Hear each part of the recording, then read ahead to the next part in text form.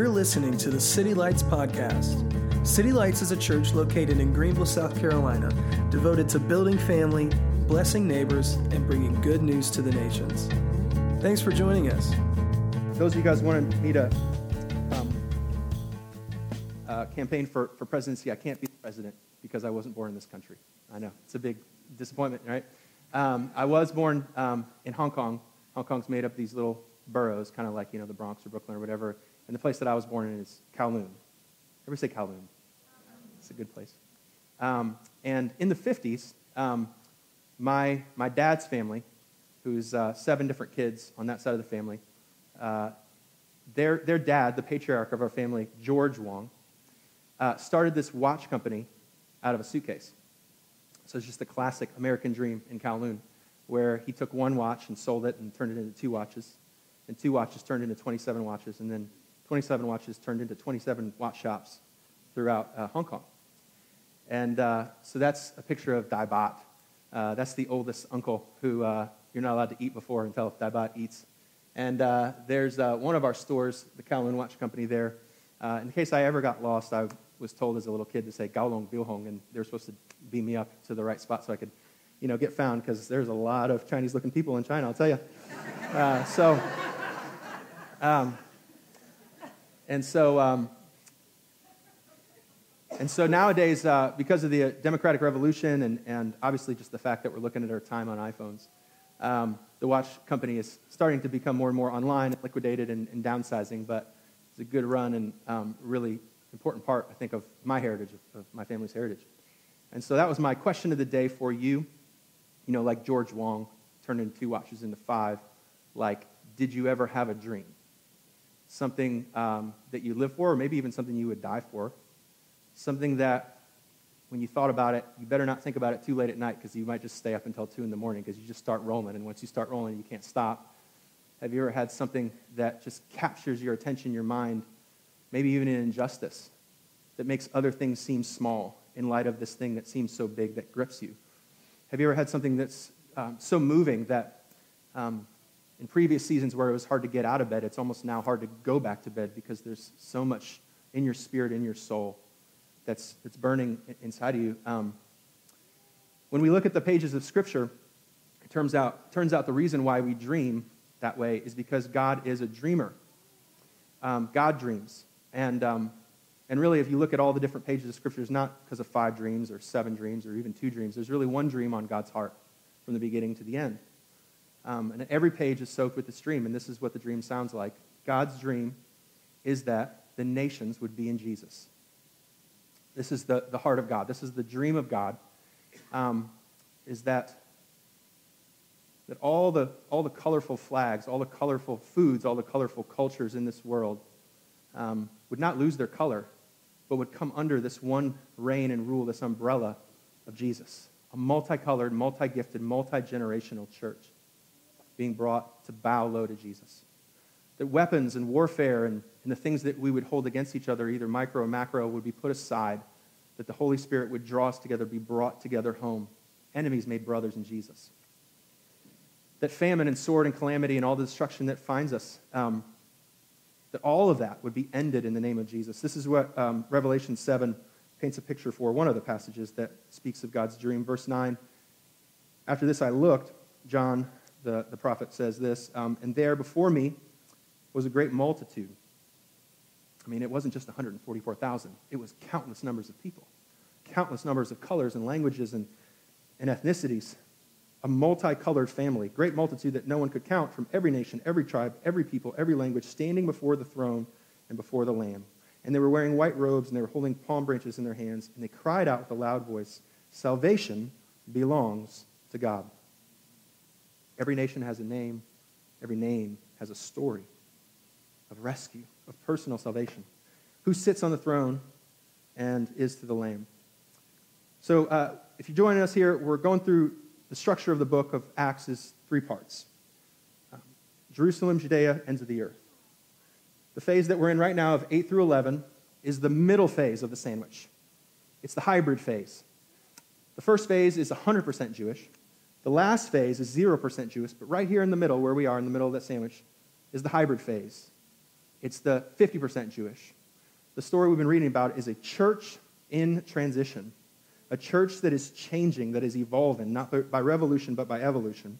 And so we're in this church of transition. And in this chapter, chapter 11 that we're going to read today, we're actually going to see why there's such a commotion in transition. I mean, why would we have to go from the place that we know is home to go to the place that is more unfamiliar, more uncertain, more unfriendly, more strange, more challenging, more threatening? Why would God call his people away from safety and into danger? And here's why. Because the transition is where the dream comes true. And so at the end of this, the church that Will was pronouncing, Antioch is the name of the church. Antioch is the birthplace, really, of God's dream. It is the first multi-ethnic, multi-generational, multi-gifted church. In other words, Antioch is the place where the nations are being brought low in front of Jesus. Antioch is the place in the Bible, the first time that the word Christian is ever used in the Bible is attached to this church in Antioch, which means that Christian, which was actually a derogatory term that the nations would use against this church, is this answer to the question, what do you call a group of people that doesn't lose its culture but still fits under Christ? Oh, that's right, you call them a Christian. They're not African, they're not Italian, they're not Jewish, they're not Asian, but all of that comes under this subcategory, but in Christ. It is a multicolored, a unified diversity that's going on, and all of that combines into, out of that many, into one, into this oneness, so much so that when famine hits this church, their offering saves not only the Jews, but the Gentiles as well from starvation. So all that to say, I kind of wanted to call out this elephant in the room, being a Southerner here for the last 17 years. Used to be up north in Indiana, moved down here about 2005. Felt like a different fishbowl for sure. And I almost forgot, what it's like before moving down here because you just start swimming. But I remember distinctly coming out of Indiana and coming into the South and realizing, whereas revealing yourself as a Christian in the North was a unifying thing, revealing yourself as a Christian in the South is divisive. It might be the elephant in the room, and that might not be what you experienced, what I experienced. There was this light that would go off when you would say, when you work at Starbucks, hey, I'm a Christian. This light goes off, and all of a sudden, that's the doorway to unity. But when you say you're a Christian down here, all of a sudden, these eyes start rolling because it's the doorway to rivalry. And now, I'm not evangelizing the lost. I'm constantly trying to re-evangelize people that are in the church to come and be part of my subcategory and culture, so that I can prove my, it's like in a group of brothers and sisters, what do we want to do? We don't want to blend in, we want to stand out. So I'm going to prove to you, I'm going to make you become more of the miracles type of Christian. Not like, those other Christians that aren't real Christians. Like, I'm going to make sure, by the time you talk to me, we're going to be in miracle mode, right? Or I'm going to be the real Christian. I'm the real Christian for the lost, I'm really the one that preaches the 4 laws and I'm out, preaching, right? Or I'm going to be the Bible Christian. And you don't know the Bible, and so I'm the real Christian. And so there's this Christian rivalry, whereas the word Christian should create unity. All of a sudden in the South, why is it creating rivalry? Right? And so here's in a nutshell, all I can come up with it, and this is my working theory, is that the problem in the South is actually really ironic, because the problem in the South is not that there's not enough Christians, it's that there's too many. There's too many cooks in the kitchen. And we're all trying to get to the top of the heap. Because there's only so many, churches and platforms and all this stuff, right? So there's this rivalry instead of unity that goes on, okay? And so here's what I think I come to in terms of the problem. What's different about the South than almost anywhere else, even in this country and this world? We have a very unique, distinct thing that goes on in the South. What is different about the South? This is what I come out of that math problem. The difference of the South is, unlike any other place in the world, is that mission is optional. That in any other place in the world, I have to go and either run and hide from non-believers, from the hostile, from the angry, from the disenfranchised, from the hurting. But in the South, I got to go find those people. It's not that persecution doesn't exist in the South. It's not that non-Christians don't exist in the South. It's just that it's optional for me to be there. And in that, the problem is not that there's not enough Christians. It's just there's too many Christians in one spot at one time. And so here's my stupid little middle school illustration.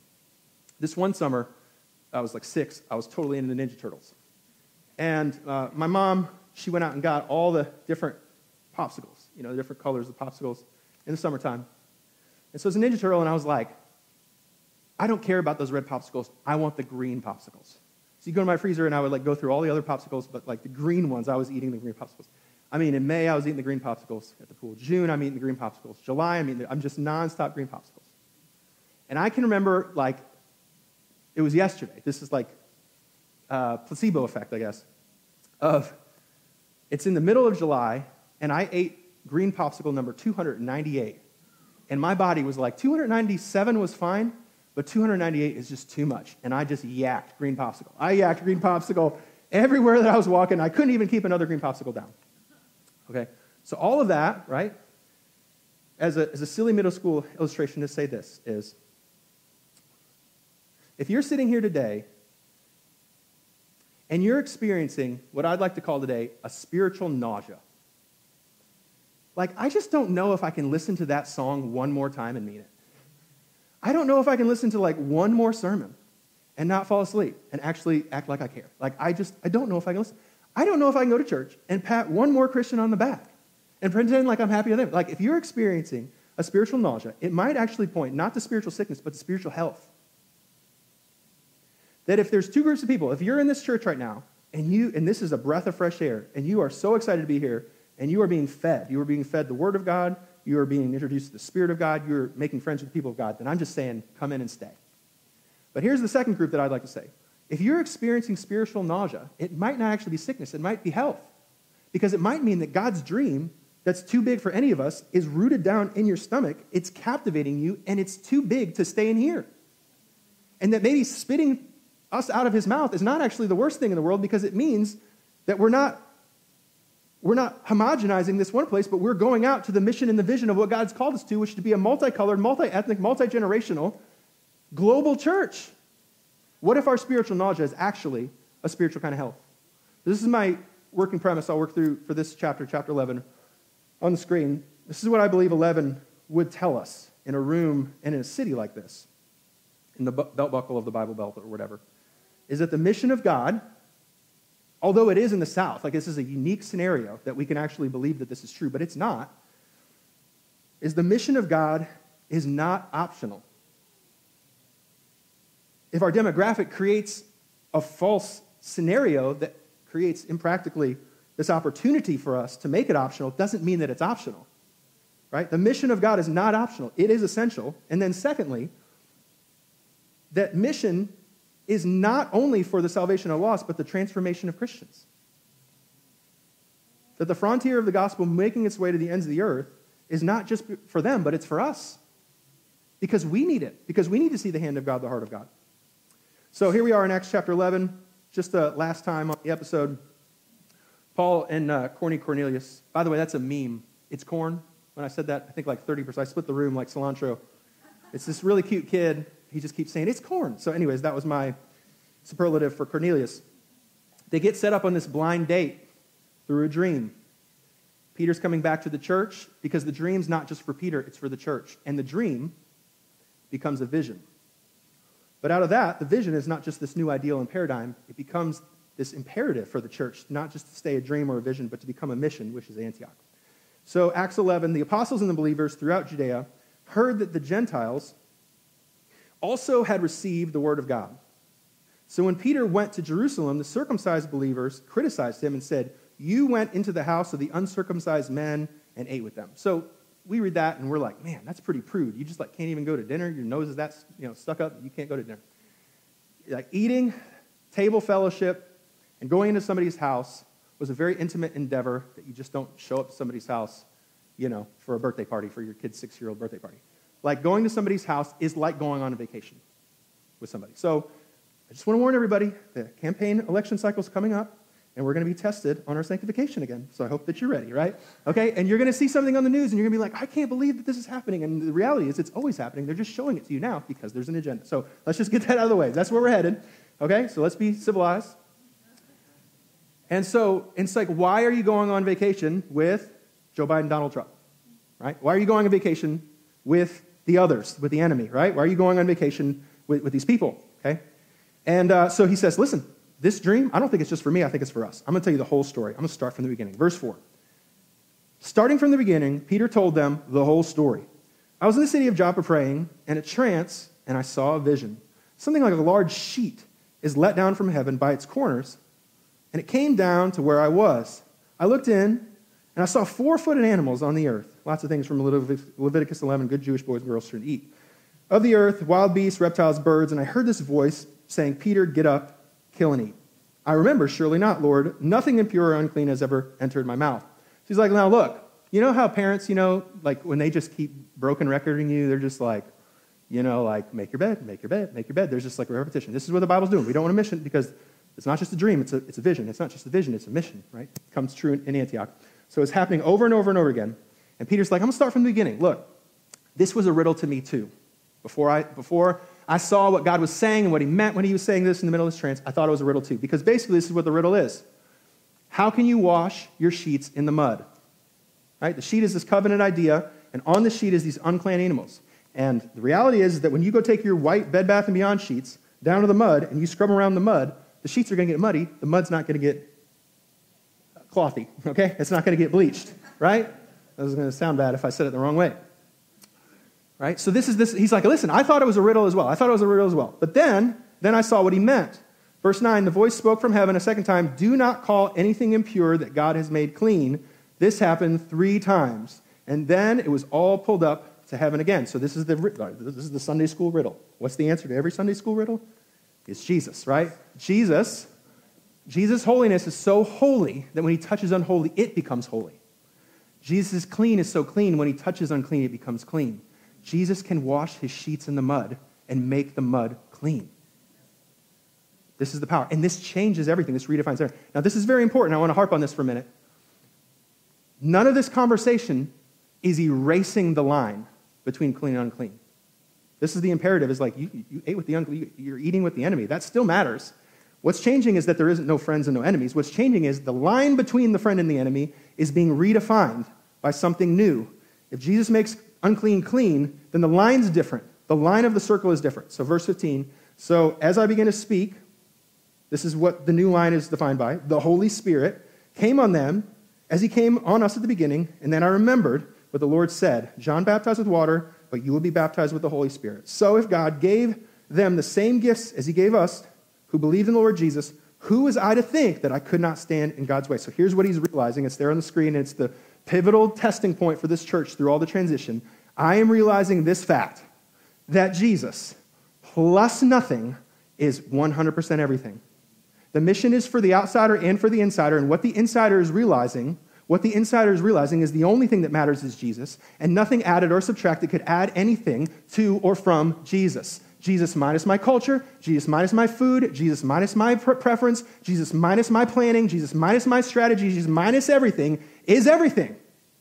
Jesus plus nothing is everything in Jesus. This is what the new line is being defined by, okay? So now I want you to notice something. This revelation that comes with this riddle does not erase the line. It redefines it. I went to a counselor one time, and he was talking to me about, relationships and healthy relationships. And the very first thing that he starts talking about is boundaries. And I'm like, sir, how is it that relationship, which is fundamentally based on connection, is first and foremost defined by boundaries? And he says, it's real simple. Look at it this way. If you have a next-door neighbor who is not cutting their grass, and there's no fence between you and that neighbor, and you want to be a nice person and go over there and mow his grass, why is the fence important to be between you and him? Well, the answer is simple. It's because if there's no fence, if there is a fence, I'm actually going and mowing my neighbor's lawn, but if there is no fence, I'm mowing my lawn. The boundaries is the issue of love, because love can't do something for someone else if there is no something from somewhere else. In other words, Christianity, he says, is not codependency. That there has to be a line, right, for love to exist. Because if the line doesn't exist, then it's not love. It's no longer your yard, so therefore it's no longer my love to serve you in your yard, right? So boundaries are critical in this whole definition of thing. So all that to say is that, we talk about Jesus eating with sinners, but him eating with sinners was not about erasing the line. It was about redefining the line. It was about redefining the line. Think about the rich young ruler. When the rich young ruler, he says, hey, man, there's this rich guy, and he just idolizes stuff, and he never came and followed Jesus. And it says the rich young ruler heard what he said, walked away sad. You know what Jesus didn't do? Chase him. Jesus had the line, and he would not chase him. When he stood up and said in front of this biggest crowd he ever preached to, he said, you got to eat my flesh and drink my blood. And they all walked away. You know what Jesus didn't do? He didn't chase them. Because there's a line. There's a line. Okay? And so that's the idea, is that Jesus is eating with sinners, but by his eating with sinners, as modern Christian Americans, we can't reinterpret that to say Jesus is promoting tolerance. Jesus is not eating with sinners to promote tolerance. He's eating with sinners because he can make mud clean. And that means that he is for transformation, not for tolerance. The highest goal of sitting with sinners is not tolerance, it's transformation. So I want to read this passage, and it's important for us. 1 Corinthians 5, this is Paul talking now, later on when the church makes its way. I wrote to you my letter not to associate with sexual immoral people. Jesus eats with sinners, right? But not under the guise that we're Christians and just condoning sin without repentance. I wrote to you my letter not to associate with Christians who are continually be sexually immoral. Not at all meaning the people of this world who are immoral, or the greedy, or the swindlers, or the idolaters. In that case, you'd have to leave the world, says Paul. But now I'm writing you that you must not associate in terms of family is family, right? And outsiders are outsiders, because there is a line, it's just redefined, that you must not associate with anyone who claims to be a brother or sister, but is sexually immoral or greedy or an idolater or slanderer. What business, this is verse 12, is it of mine to judge those outside the church? Are we not supposed to judge those who are inside the church? It's not that we erase the line between right and wrong. The goal isn't tolerance, it's transformation. Verse 13, God will judge the outsider, expel the wicked person from among you. So people say, man, that's super hurtful. Here's the deal. You're going to hurt somebody. It's just a matter of who do you want to hurt and how do you want to hurt. Because here's one of the most hurtful things. One of the most hurtful things is inviting somebody to the table of fellowship in Christianity, making them think they're following Jesus because they're next to you, but they're far from God because there's no line. What's even more harmful than drawing a line around the table of fellowship of the church of who's in and who's out, right, is actually having somebody who's new in the faith see somebody who should be far in their faith completely upside down and backslidden and think that that is the example of Christ and then get watered down. Or here's the worst. Because every time that justice isn't established, like in any kind of a society, anytime that sin isn't confronted within the church, the voiceless always get hurt first. Somebody in that group is having to put up with that person that's in the church that you're not handling, but guess what? They're not on top, they're on bottom. And so now they're going to have to get led and corrected and sit next to all of this stuff that is what 1 Corinthians 5 is saying is not clean and therefore cannot be part of Christ. You know what the Holy Spirit's first name is? Holy. Hey, nice to meet you. Last name Spirit. First name Grace. No, the first name of the Spirit is holiness. And the attitude and the definition of the Spirit is therefore holiness. And so here's what's not happening, right? Sociologists say you have an empathy circle of about 15 to 30 people. You can't afford it. I know you're an extrovert, but even the most extrovert person in the room can only care about 30 people. And who you have in that circle is one of the most important decisions that you will make in your life. Because who you have in that circle is who influences you, who you influence, and what you are saying, right, is what's in and what's out. And so what's happening in this passage is not that there's no line, it's that there's a new line. And the new line, which used to be set by circumcision and diet and regulation and culture, is now being defined by Christ. This is how we define the new line. Where is the Spirit working? Okay, so let me show you this Engel scale. This is a chart that I've shown before. You don't have to see it in the back row. There's blue and there's pink and there's orange and there's green. And basically what this chart I want you to see is that in this room and outside this room, everybody is on this pathway of -10 to 0 all the way up to +10. This is called the Engel scale, right? And what you see in the life of Jesus is everyone everywhere is invited to that table, right? But the differentiator of who is with Jesus and who is following Jesus is whether or not people are walking with him. So here's what I think this would say to us. Is that when we think about our circle, our empathy circle of who is in and who is out, and who we're paying attention to and who we're not paying attention to, the question should not be asking where somebody is. The question we should be asking is, where is somebody headed? Jesus had all kinds of time for all kinds of people, but he didn't have time for the people that didn't follow. So if you have somebody that's antagonistic to Jesus or somebody that is ready to go to seminary, all those are great people to have into your circle, only on the presumption of which direction are they headed. It's the activity of the Spirit. Here it is, right? In the end of verse 18, they heard this and they had no further objections. Why? Because they saw the activity of the Holy Spirit. Is people meeting Jesus where they are, but not staying there, that they're walking. And so you say, wait, so you want me to go home and just write all my friends, here's my mom and here's my uncle and all that stuff, and just put labels on them and numbers? No, I'm not saying that. Here's what I think this could take home for us, is that the way that we would draw our circle is by what's at the center of the circle. If we commit to the continual daily preaching of the gospel. Christ came, Christ lived, Christ died, Christ resurrected, Christ was ascended, Christ is coming back. If you will continue to preach the gospel in the middle of your circle, here's what I could probably promise you, is that the people that are attracted to Jesus are going to stay with you, and the people that aren't are going to go. And that's why preaching the gospel is not just important for the lost, it's important for Christians. Because if you stop preaching Jesus, you're going to have the wrong people drawn to you and the wrong people rejected from you. So this is not just for the lost, this is for us. And you do that one step of preaching the gospel, then all the people that are following Jesus are going to come with you, and all the people that aren't ready are going to go, and maybe they'll come back later. But that's not for me to decide. So it's not the erasing of the line, it's letting him draw the new line. It's letting him draw the line not by culture, not by your preference, not by what makes you comfortable, but by the work of the Spirit. Not where somebody is, but where they're headed, where their next step is. Okay, so we're cooking. Verse 19. So the dream that Peter's bringing back is becoming a vision, and the vision is becoming a mission. And dreams don't become visions, and visions don't become missions unless there's leaders. Leaders are essential parts. You and I, being influencers, John Maxwell says leaders just influence. You and me influencing our world. God is moving and asking us to join, and he will wait for us to join him when he's moving. And so leadership is a big deal. So it starts talking about leaders. So verse 19, now those who had been scattered by the persecution that broke out when Stephen was killed traveled as far as Phoenicia, Cyprus, and Antioch, spreading the word among the Jews.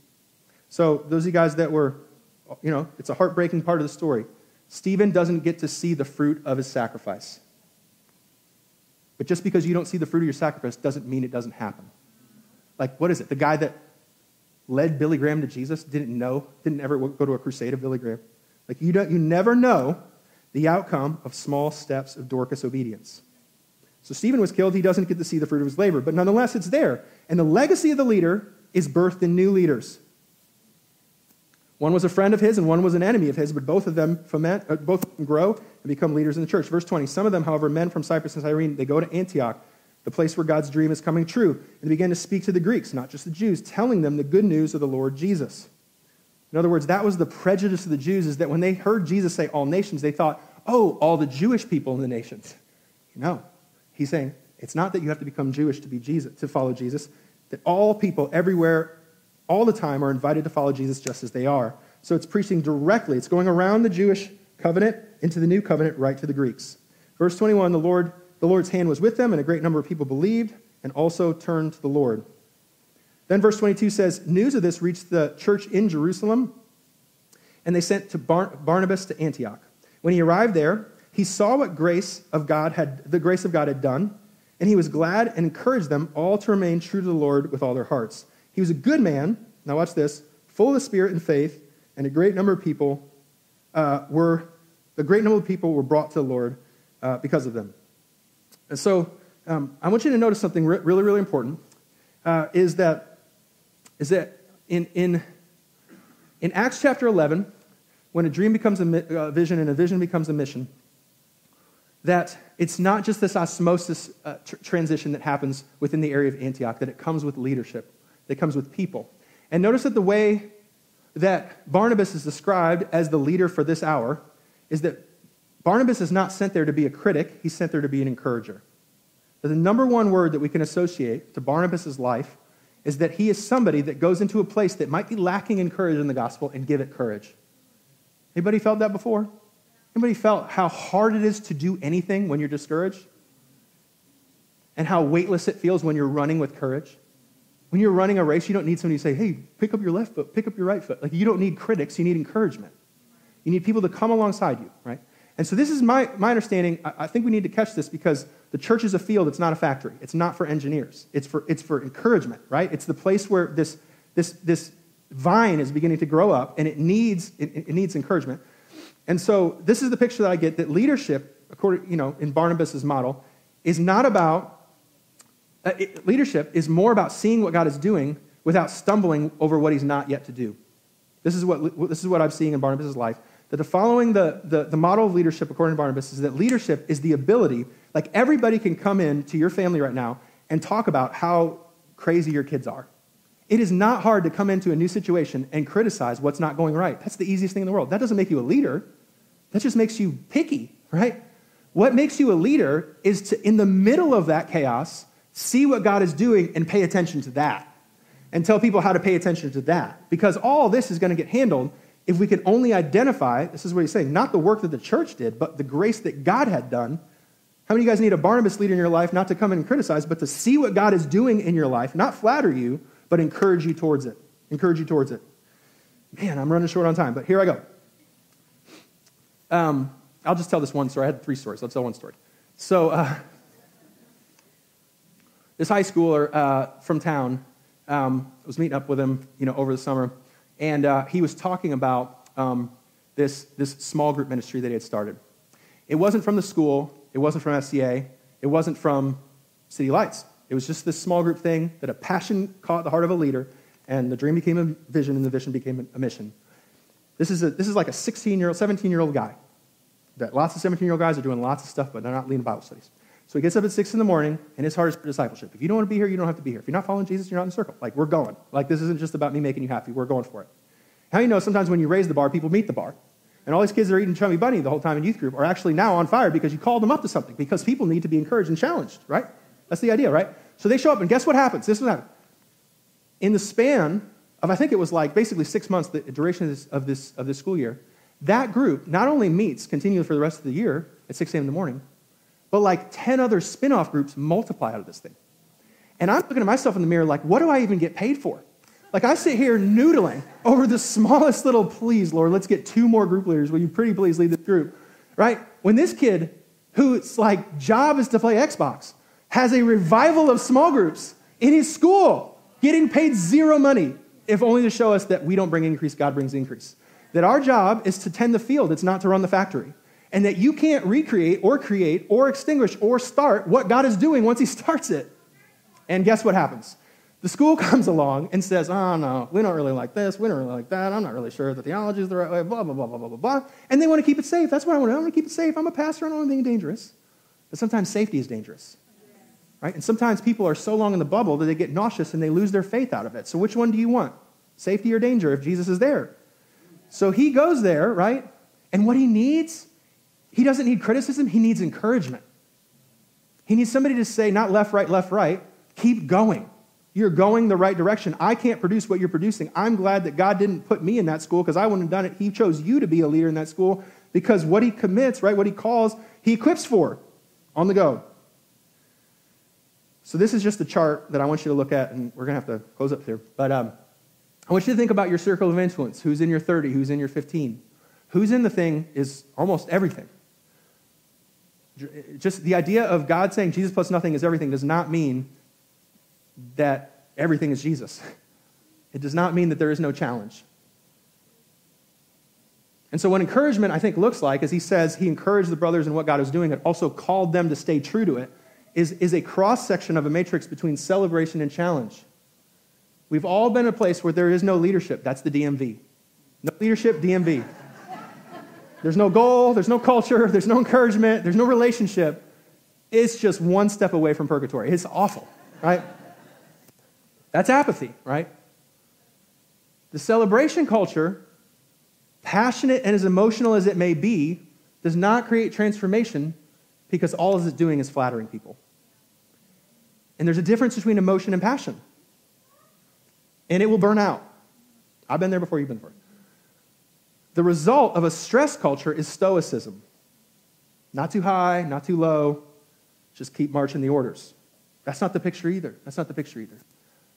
The leadership culture is encouragement, where there's celebration to notice and see what God is doing, but also not failing to call people up to what they are called to join him in. That's what a leader is doing. If you are a leader, what the church needs more than money is leadership. More than money is people that lay their life down, is models and examples of Jesus. And they're asking, first of all, what can we celebrate? I know there's lots of things going wrong, but before I say anything else, if I really care about this place, this ministry, this church, then I'm not going to start stumbling over what's not happened yet before I start celebrating what is happening. I have no business talking about what's not happening if I can't see what is happening, because I can't steward it. If I can't see what's happening, I don't have vision. And what is a leader? Somebody that can see what God is doing, but not using that to coddle and make cozy and protect from safety or from danger, right? But to challenge and say, how can we join him in what he's already doing? All right, coming through Acts 11. So not just one leader, but many leaders come in verse 27. During this time, some prophets came down from Jerusalem to Antioch. Prophecy is for today. There's 5 gifts, and prophecy is all about proportions. You ever see Zoolander when they go down there and they just start spraying gas on each other? Gasoline's great when it's in cars, but you can't get to Montana in gasoline. You need a car. You need a steering, right? So you can't just spray it. You can't solve every problem with prophecy, right? So it's all about ratios. You can't go anywhere without gas, but you can't spray people with gas and go to California, okay? Right? So it's about proportions. And yes, prophecy is somewhat just about applying the Bible. Every time you pick up the Bible, you're prophesying. It's applying the Bible, which means it's forthtelling. But according to this passage and other ones in Acts, which these are not apostles, it's also foretelling. It's telling the future. It's applying the Bible, and it's telling the future. It makes us all super uncomfortable because who knows if you're playing God, and we all know the problems. But the issue is just because gasoline can set a house on fire doesn't mean you don't use it for your car. Right? So this is the deal. It's about ratios and wisdom. Prophecy is a wisdom issue. It's just not more prophecy. It's like what kinds and how, and let us chase love with prophecy. That's how this works. Okay? So here's the rerun. I don't know if you caught it. I'm going to read it. It spreads out the entire Roman world. This is the Bible, or the church. Verse 29, the disciples, as each was able, decided to provide help for the brothers and sisters living in Judea. In other words, your famine is my famine too. If I'm hungry, then you'd feed me, and if you're hungry, I'm going to feed you. Verse 30. This they did, sending their gift to the elders by Barnabas and Saul. So did you catch the rerun? What just happened is it's been a rerun episode. You almost thought it was the same thing, that Peter's dream was a lot like Joseph's dream. You see those two things? That both dreams have this vision for the nations to be brought low. The stars would be brought low, that the harvest would be brought low. And the same thing is happening with Cornelius, that Jews and Gentiles are brought low under grace. The ground is level at the cross. So the dream is the same. There's a brother that died in the issue of Joseph. At least he was sold into slavery, and he should have died. And then there's a brother that died, Stephen, that was died. And out of that seed comes a resurrection. So the brothers would come back in unity and come home to be brought together in Jesus. And lastly, that not only that the Gentile world was fed, but the Jews were fed as well. It's in the blessing of Greenville that we're blessed. It's in the feeding of the nations that the Jews are feeding. So there's a way of saying this, and not to mess with soteriology, I'm just saying, like, the church of Jerusalem was saved, but here's the deal. When it comes to the famine, if the church of Jerusalem doesn't go out to go see the church of Antioch saved, then it doesn't have any food in the middle of the famine. In other words, that the gospel that made its way to Antioch not only saved Antioch, but saved Jerusalem as well. Do you catch what I'm saying here? Is that mission is not just for the lost, it's for you and me. If we are not on mission, I was speaking to a lady at a gas station yesterday. Her name's Teresa. She was at QT. I prayed for her. She had this sweet little word for Ollie. She was like, you stay by your dad. She just kept saying, you stay by your dad. I wish I could have more time to tell the whole story of how it all worked out. But this is the point that I'm reminded of, is that at that moment, not only is Teresa seeing the hand and the feet of Jesus, but I'm seeing the hand and feet of Jesus, right? I can't be living my faith off of 15-year-ago testimony. I need to continue to see God's hand. And if I'm not out there, I won't see the testimony. So it's not just for Teresa, it's for me. I need to see her through Jesus' eyes, because it's important that if I don't see her through Jesus' eyes, I'll forget how Jesus sees me. That I have the eyes of Jesus on mission. When I'm going out on mission, I'm seeing the heart of God, that the gospel is for everyone everywhere, and not just me and my little clique and my club and what I want. So it's essential. It's not just for the salvation, but the transformation of the church. That the church is not spiritually nauseous, but goes out and sees the dream of God released. So these are my questions. I'll be very, very quick. The questions that you might talk with your spouse or your small group is simply this. Where's your circle? I think that I come down to this passage, and I realize that all of us have a limited amount of time and a limited amount of energy. We're like those little Lego bricks, and once we're full, we're full. So once you fill up with those bricks, that's the most important decisions that you're making in your life. So who is it? What's your circle look like? And is your circle defined by Christ or culture? Is it defined by something else? The church needs mission just as much as the lost needs mission. You and I need people. All the people that are in our circle, we only have a certain amount of time. And the question is not where are the people in our circle with regard to faith, it's where are they walking? Where are they headed? Because Jesus would invite everybody, but he only stayed with those that followed. So who is in your circle? And that's one of the most important things that's going to determine how your next 365 days go. Number 2, who's at the center of your circle? What you're celebrating and what you're challenging is telling you all about, is it you or is it him? Is it your preferences? Is it your culture? Is it your conveniences? Is it your safety? Or is it the mission of Jesus?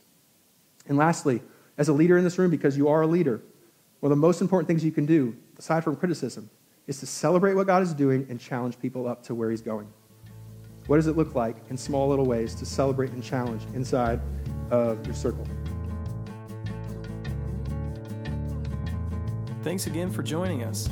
If you have been encouraged or challenged by this message, please give us feedback by leaving a comment on this podcast. For more information on our church, visit us at www.citylights.cc.